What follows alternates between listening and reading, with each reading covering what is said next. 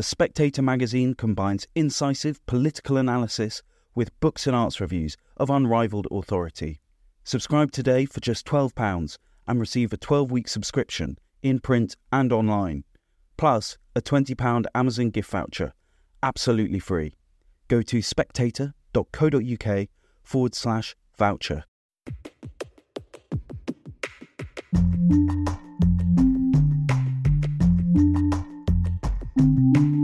Hello and welcome to the Edition podcast from The Spectator, where each week we look at 3 pieces from the magazine with the writers behind them. I'm Lara Prendergast, The Spectator's executive editor. And I'm William Moore, The Spectator's features editor. On this week's episode, we'll be discussing Labour's new paymasters. We'll be looking at whether humans might one day worship AI. And finally, we'll talk about whether fake fans are ruining football. First up, in the cover story in this week's magazine, Katy Balls writes about Labour's new paymasters. Keir Starmer's party now, for the first time since records began, receives more money from private donors than it does from trade unions. Who are the new donors and what do they want?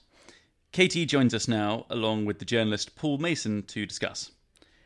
Katy, could you start by telling our listeners about the types of people who are donating to the Labour Party and why they're doing so now in such large sums? So I think there are a few factors at play. When Keir Starmer took over the Labour Party, he inherited quite a difficult financial situation. Lots of money in legal fees, a lot tracing back to some disputes under the Corbyn era. You also had a few things such as, if people remember, the Labour Live Festival. Who could forget? I was lucky enough to attend. Do you remember it? Yeah. I was lucky enough not to attend. I did not pay for my ticket there, which might suggest why it lost so much money. But a few loss-making Corbyn stunts such as this. And then also actually a problem that was compounded by Keir Starmer, which was Jeremy Corbyn's model for funding the Labour Party when he was leader was actually by growing the grassroots and the membership and also through the unions. Now, Keir Starmer, when he became leader, you saw about over 100,000 members leave, which obviously means less money. And even with Ed Miliband, I think less reliance on the grassroots, but again, his biggest donors were the unions. So for Keir Starmer, I think a calculation was made pretty early on that if he is planning to move rightwards, which we have seen, and also just, I think, for his general independence, the more sources of money you are getting, the better. So you're not so reliant on one group. And therefore, we're seeing a return almost to the Blair model of going to centrist millionaires. And just very briefly, in the piece, I say they roughly fall into 3 groups in terms of what they're trying to do. So you have the disillusioned Tory donors, who are being courted. You have the Blairites returning, big donors like Lord Sainsbury's, and then you have some eccentric donors, such as those who also fund Just Stop Oil.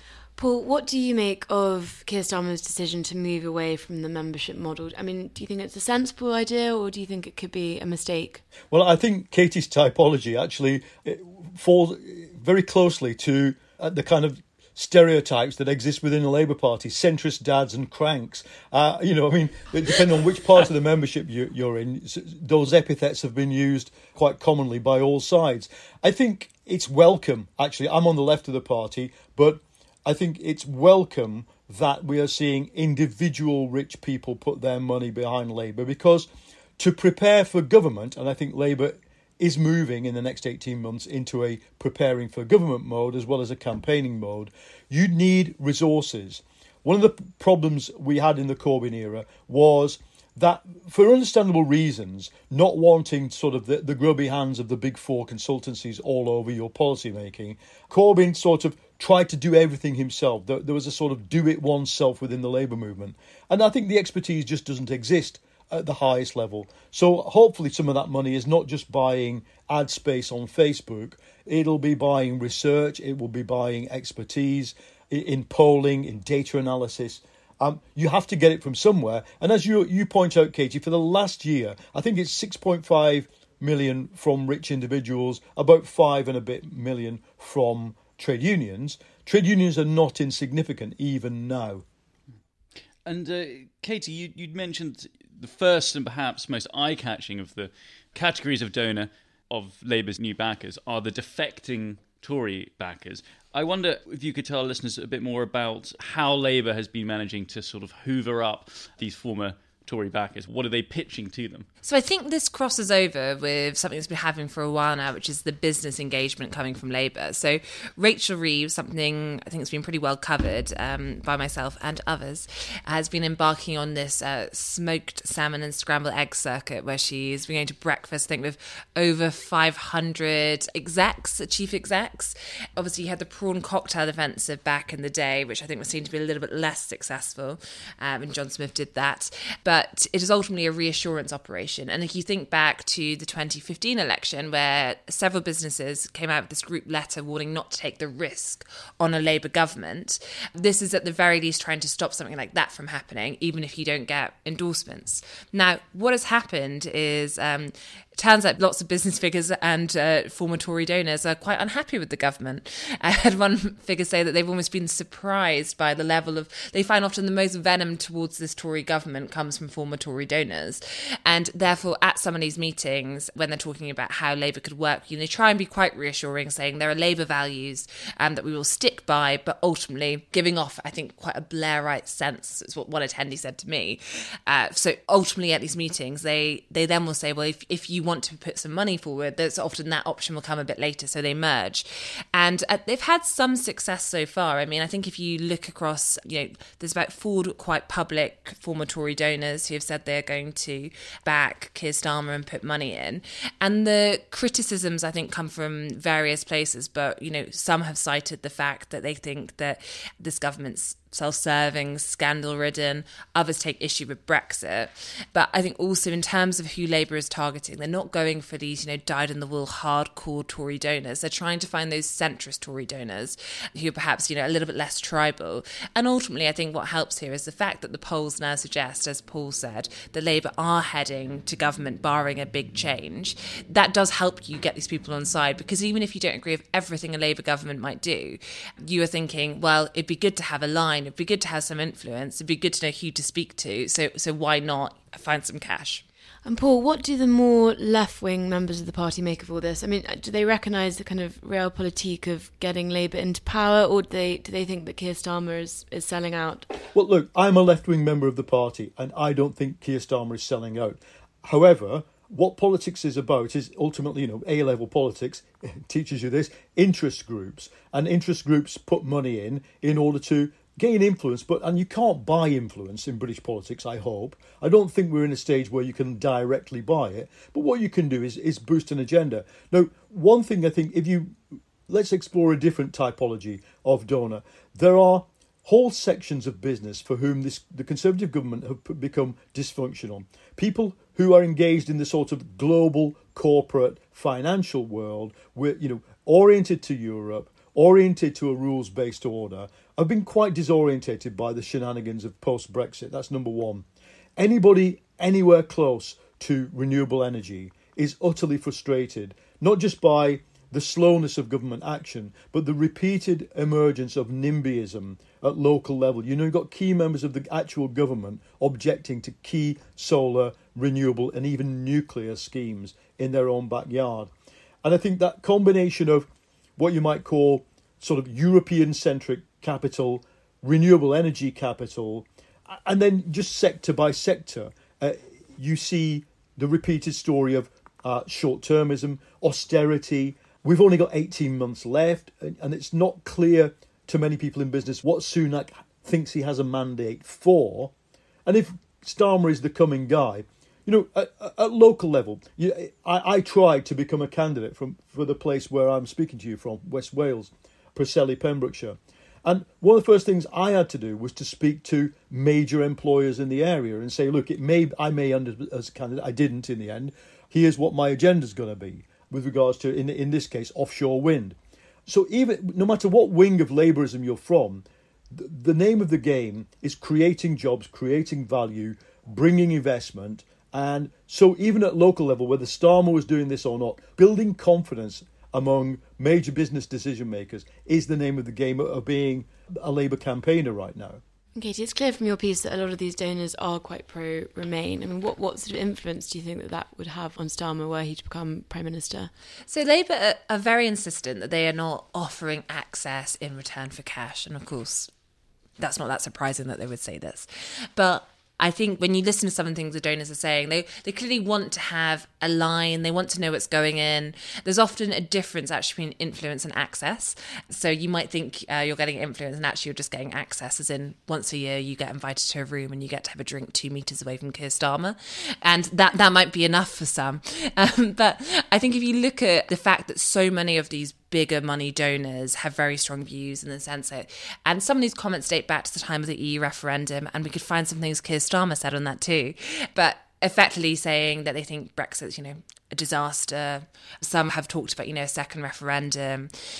I think it's hard to move the Labour leadership from their position, which is effectively no rejoining of the customs union, no single market, and so forth.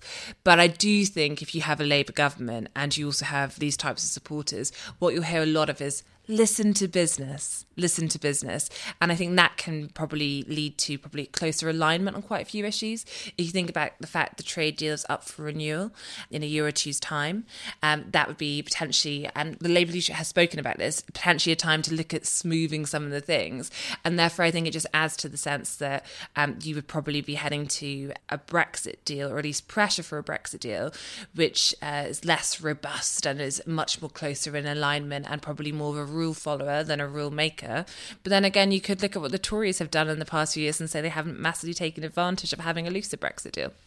And Paul, Katie ends her piece by talking about Dale Vince, who, as well as donating money to the Labour Party, also funds such organisations as Just Stop Oil. And she points out that Sunak was able to sort of use this against Keir Starmer and say that Just Stop Oil are writing Keir Starmer's energy policy.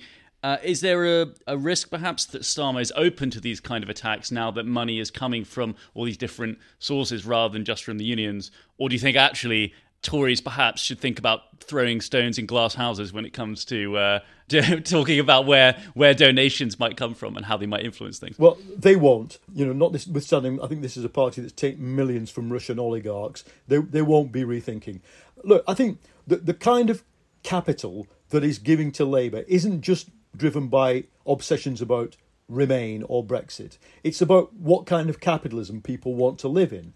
And I think that the fact is that somebody like Dale Vince, by funding Just Stop Oil, may look like an outlier, but he is not when it comes to the kind of sentiments you hear about a kind of ESG, socially responsible, green capitalism that many investors want. It's about a year since BlackRock, the biggest investment company in the world, said, look, we are investing in a green future. Get out of oil, get out of gas, get out of carbon, to its clients. So there's one direction for capitalism, and it's towards a greener, more sustainable future. And I think that's what brings together the people we're talking about. I think Labour does have to be careful. It's not about distancing yourself from simply the Just Stop Oil and its tactic. It's about also understanding the enthusiasm of many voters, not just young, trendy voters, many voters, for the prospect of a green jobs revolution. Better jobs, better paid jobs, cleaner air, better transport links. These tangible things are what, when it's done right, the green agenda delivers. Say in a place like Manchester, where Andy Burnham's about to do it with the buses, it's notably not a clean air scheme. There is an electoral attractiveness to green politics that I think, if we analyse these donors, many of them, really, that's what they're investing in. The people who are not investing are the people who back people like Lord Frost and people like Farage. There's a whole cadre of people in capitalism that want to slow the energy transition. Labour, whatever other compromises it's made, 28 billion here and there, it remains the party of a greener, fairer Britain. And I think kind of large numbers of people get that and they want to put their money behind it. Thank you, Katie and Paul. Next up, Professors Webb Keane from the University of Michigan and Scott Shapiro from Yale write in this week's magazine about the rise of the godbot. You can now chat online to an artificial intelligence that pretends to be God. So, might people soon start outsourcing their ethics to a chatbot? Webb joins us now alongside the Spectator's commissioning editor, Mary Wakefield. So, Webb, for listeners who might not be familiar with them, please can you tell us what is a godbot? A godbot it's actually a term that, as far as I know, we coined ourselves in the process of talking over these new phenomena. And by godbot, what we mean are these new uses of chatbots and other AI forms, but this really exploded with chatbots. The use of chatbots to answer people's questions about matters of really deep concern, ethical, moral, religious questions, and that are designed to give them single authoritative answers. You ask them, well, here's an example. There's something called askdelphi.com, which is, of course, named after the ancient Greek oracle. And you ask it questions, should I cheat on my wife or something like that, and it will give you an answer. It crowdsources, it claims to be drawing on, millions of opinions on the subject, but it boils it all down to a single authoritative answer to your question. It speaks, as it were, with the authority of a god. And would everyone get the same answer? That's an interesting question. As far as I can tell, they are a constantly moving target because all of these large language models, they are constantly drawing on new sources. So these are so new that it's hard to say for sure, but my guess is they're going to be constantly shifting but maybe shifting in incremental ways as they get new input. Yeah, that's one of the things that seems very persuasive about your piece is that you say these things are unpredictable. And so that's what makes them so believable. You ask a question and they're inscrutable. You don't know how they're coming to the decision, and unpredictable. So suddenly, even if you were skeptical to begin with, suddenly you find yourself thinking, well, maybe this thing does have the answers. I mean... Yes, it's really uncanny. So, Mary, do you agree that the unexplainability, which is how Webb and Scott describe it in their piece, is that, do you think, part of the appeal, if that's the right word? Oh, completely, Yeah. I mean, what I was very scared by the piece, but I also think we're all more credulous than we think we are. I mean, I believe whatever the last person told me to believe, so I'm sort of aware how susceptible I am. But we all think we're rational, religious now. It makes us very vulnerable. What do you think, Webb? I think it's a really important point, Mary, that something that we tried to emphasize in our piece is that you may think you're a scientific, secular, maybe even militantly atheist person, but you're still susceptible. That this is not just something that the gullible or ignorant fall for. It is a fundamental propensity that we all succumb to.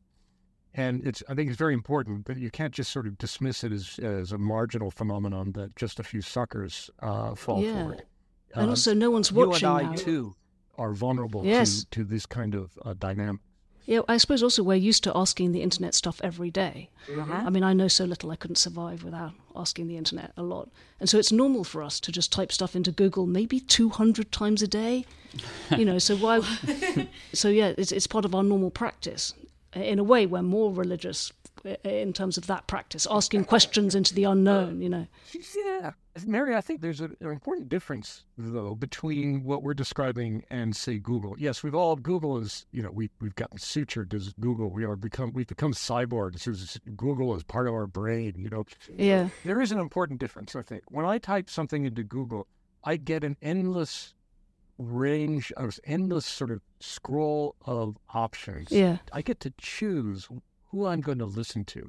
I get to compare different possible answers. Google gives me lots of choices, lots of sources, and it tells me what those sources are. The thing about it doesn't always tell me how it's ordering like Delphi them. Is that it gives you the answer.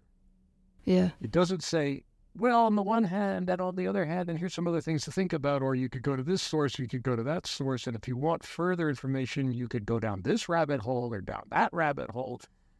It just tells you what the answer is. And that's a big difference between and is that difference Google. Is that difference, Webb, why you say in your piece that we should be afraid of godbots? Is that the key difference that makes it something perhaps dangerous, is the certainty of the answers being given? Yes, I think the danger is, in some sense, both the certainty that godbots, they are feeding our desire to have someone give us absolutes, authoritative answers that I don't have to worry about anymore. Now I've got the answer. And in the process, what they're doing, we're essentially outsourcing our own responsibility to make hard decisions and to think things through ourselves. We've created something that's a human creation and then given it an authority that we have persuaded ourselves doesn't come from us.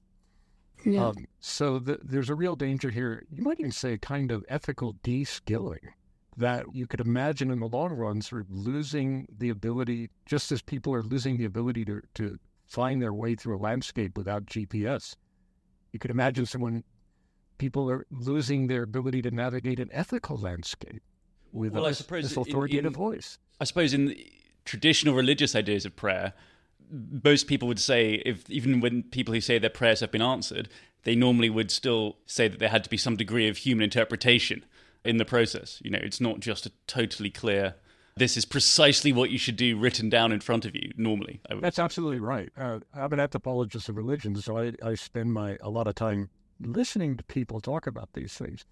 And what becomes very clear is, from the outside, religions look like super authorities. I just do what the priests tell me to do. If you look at how they actually get practice, it's actually most of the time not like that at all. People are working things through. They discuss it with their families. They doubt the priest. They have questions. There are multiple interpretations of what the scripture says. I mean, I'm speaking to you from America, where like every 10 minutes we've got another new religious faction springing up. Yes, it does. These are, and the same goes for traditional divination practices, that the diviner reads the entrails of the sacrifice, but then people talk it over. I trust entrails over, Mark Zuckerberg, I think. And Webb, do we have any sense of how religious leaders are responding to the rise of these godbots? I mean, are they worried for their jobs? Well, I'm not sure if they're worried about their jobs, but I think they're certainly, they're a little like professors that way. We don't like other people speaking with our authority. I think certainly in the more established religious hierarchies, I think there is a certain amount of concern. I'm not sure if the godbots have become popular or proliferated enough to be at the front of their attention right now, but things are changing very fast. So I think that we're going to hear more and more pushback from religious authorities. Over here, I would have thought the C of E would welcome it. I'd be very surprised if they're not installing, because we have a recruitment crisis with vocations and that sort of thing. I definitely have heard some C of E sermons that could easily have been written by ChatGPT. They may as well. This could be the reformation we need. Yeah. We did mention in the essay there has already been a chatbot sermon in Germany, although apparently it didn't go over very well. That's a relief in some ways. Yes, that is a relief. The first airplanes didn't fly very far. Yeah. I would have thought like polytheistic religions were particularly susceptible, as you mentioned, because you've got all sorts of different shrines and the idea of household gods. And that may as well be an AI projection trained on a particular religious text. Well, that's interesting because, of course, when you have a polytheistic landscape, you're always aware of alternatives. And people shop around. In places where you have lots of gods, if this god's not working for me, well, there's another one down on the other side of the mountain. I'll try them out. If you've got a really authoritative godbot, it's going to try to persuade you that it's the only godbot. Stick with me. Yeah. I suppose the other thing is, in an actual kind of meat space setting, you've got people around, as you say, to discuss or maybe be skeptical about a priest. Whereas when it's just on your phone, there's no one watching, and you can persuade yourself to trust it. I think that's a really good point, Mary. There's a very strong sort of isolating effect that our relationship to our devices has, such that, you don't have those other people around you. I've been in divining sessions where people are reading the entrails, and everybody's got their two bets. Everyone's going to throw in their opinion on the matter. Yeah. And the priest may have special authority, but other people are, they're not just sitting there passively taking it in. But if it's just me and my phone, scary. Then in some sense, they've got me.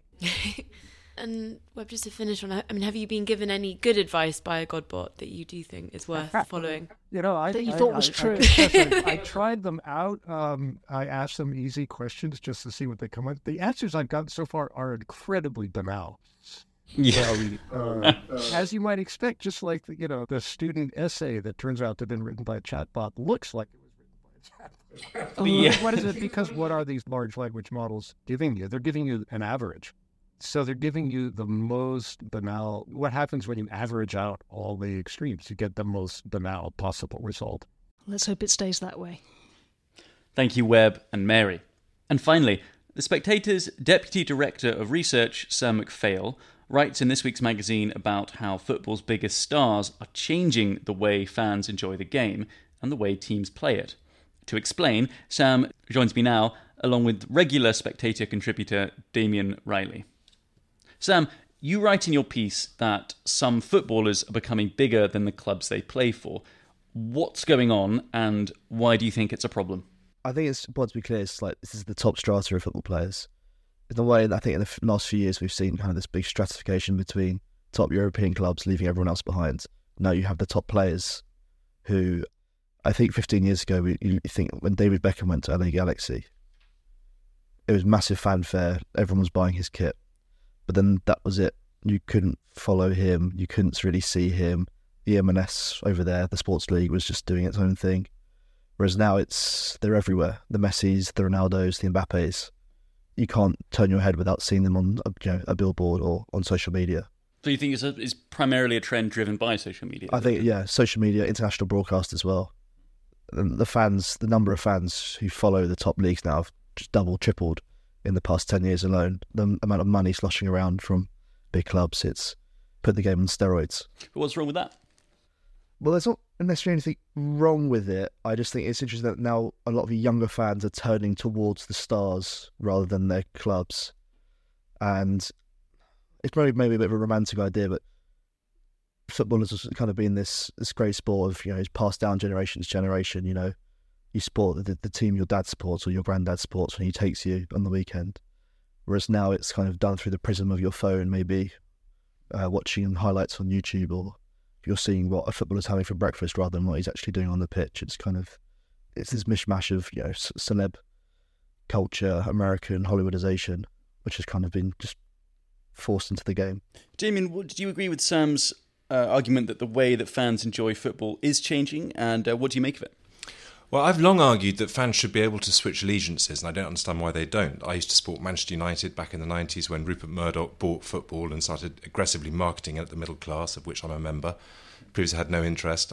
They were the swashbuckling, exciting team, so they were the clear choice to support. Then Alex Ferguson left, football became very boring, so I started supporting Arsenal. And I wrote a piece about that back in 2017, and I got dog's abuse on Twitter for it. But I've never understood why you can't switch allegiances. The players switch teams, the managers switch teams. It's just the fans that are told they can't switch teams. And it makes no sense. If you were your favourite restaurant, if you would go to and it changed its chef, it changed its menu, it changed its management, and it became objectively a different restaurant or a bad restaurant, you would stop patronising it. You choose a new restaurant to go to. And it's never made sense to me that football is different to this. There's a brand loyalty to football that the CEO of any company would kill for. So I think it makes sense that, for example, you mentioned in your piece that the Korean fans who support Son at Tottenham, if Son went elsewhere, they would also go elsewhere. I think that's capitalism, and it makes perfect sense to me. But what about this idea that people are following football not through teams as a whole, but through particular players? Is that something which you would do yourself? You mean in terms of their allegiance or the way they experience the game? Well, I suppose since the 1990s, Real Madrid started the Galactico culture of just buying the most exciting players in the world and generating enormous sales of merchandise, which kind of financed, I'm not sure how effectively, but sort of financed the whole thing. And so they were onto something pretty early. I think I am trying to work up the energy at the moment to support Fulham, because I can virtually see the stadium from my house. But then when I see what they want for season tickets, I can't quite manage it. But if they were to sign Messi or Ronaldo or Bellingham, I'd be there with bells on. And Sam, you say in your piece that this is not just changing the way that the game is enjoyed, it's changing the way it's played as well, with exhibition matches and so on. I wonder if you could explain a little bit more for our listeners how it's actually changing the nature of the play. Well, the play's kind of the same. It's just with exhibition matches, often you either see this in pre-season friendlies or now they're starting to put them in international breaks. I mean, the example, the PSG playing the Riyadh All-Stars, a team who no one had particularly ever heard of. They join another team to, on paper, make this essentially the Harlem Globetrotters of Saudi Arabia. And they play mid-season during an intense game just after the World Cup. I mean, if you got the stress on the players, stress on the fans. But millions of people tune in to essentially watch two of the world's best players, three of the world's best players go head-to-head. But for a game that has absolutely no impact on the season, the players, the club, it's a spectacle. It's a bit gross. Yeah. Why gross, do you think? I'd say it's part of this bigger sense of the Americanization of European football in particular, where clubs are safe, they can't go up and down. It's a big spectacle. There is necessarily no meaning to it, I would say, in the same way there is as European football. The franchises can move in a way that would kill any town which is so closely linked to a football club in this country. What do you make of that argument, Damian, that it's is Sam being a little over-romantic in his ideas about the old-fashioned nature of football clubs? I think it's easy to be sentimental about football and to take that opinion, and I think there's some validity to it. I just think the forces of capitalism are at work, and they're impossible to ignore. I think just like any other business, even the great Spectator, you have star columnists that people come chiefly to read, and then they read the rest of the magazine, say. And if perhaps the great Rod Liddell or Toby Young was to move to a different magazine, which I hope never ever happens, then maybe a large chunk of the readership would also follow. It's the same for any commercial business, and I don't think you can ignore that with football. I think football fans deep down like to be quite miserable. There's a kind of heroism in the misery of following your teams through the terrible times, and there's a sort of almost like a cuckold, who has suffered the most. There's kind of ecstasy in suffering through loyalty, which there's a romance to it, but I've just never quite got it. I think if something is making you grindingly unhappy, then move on, choose something else. Would you ever switch teams, Sam? Never. You're Liverpool for life. I think that's what I was saying on the social media, the branding. I think you likened it earlier to your favourite restaurant. I say a football club is not a brand. It's not a restaurant. But it is. It has its roots as part of this community endeavour, this working class sport. And although it's been monetised, and maybe some people would call it now a bit of an ugly spectacle in some ways, these clubs are inherently linked to the local fans and the communities that they're a part of. You still think that's true with the owners of the clubs? I mean, who owns Liverpool? FSG. And are they deeply rooted in the Liverpool community? No, but there's a way in which they can never ever move Liverpool. I mean, I think look back to how Wimbledon and MK Dons and that farce. And you think of the current clubs that you've gone in the most recent years through such horrible time. Macclesfield, Bury, clubs like that. Even in France now, last week, Sochaux goes. It's a town in the middle of nowhere. Suddenly, its football club's gone. How many times have you switched allegiances in your life, Damien? Well, I went from Manchester United to Arsenal, then I tried to go back to Manchester United when they were quite good again. And now I think simply because proximity, Fulham is close to me. I could throw a cricket ball almost to the stadium, so I want to try and support it. Is Damien a fake fan? So I'm sad, Damien. Sorry, you're a bit of a plastic, I'm afraid. But I don't. I think football clubs are hard-eyed commercial entities. I don't think they care a toss about the fans. I think they're like drug dealers. They get the fans hooked on the supply, and then they hike up the prices. Liverpool has no idea who you are, or I mean, not you, but any of the fans, and are quite happy to bleed you dry for revenue.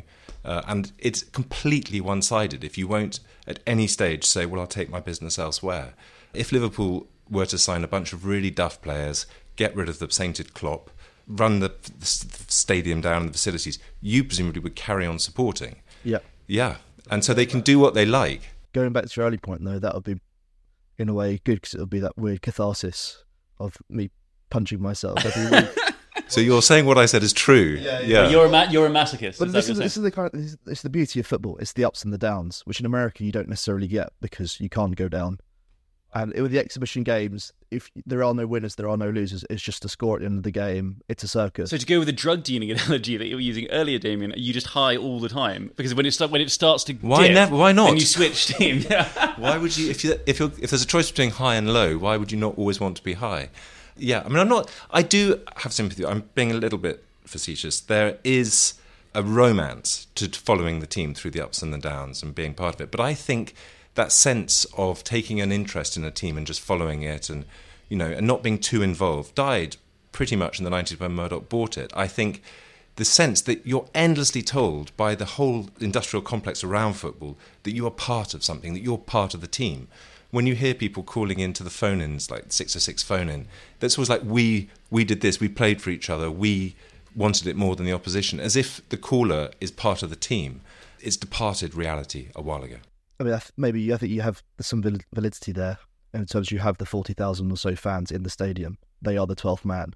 They are there, but the millions and millions who are watching at home or on their devices now, it's a retreating effect on the game, and they're the ones who turns into these numbers on bank accounts for the big execs. But I still think that the people in the cities with the club, for them, it's a connection that can never be severed. Are you from Liverpool? My dad is, so I didn't get a choice, you see. Thank you, Sam and Damian. And that's it for this week. As ever, if you've enjoyed the podcast, pick up a copy of The Spectator where you can read all the stories in full. I'm William Moore. And I'm Lara Prendergast, and we do hope you'll join us again next week.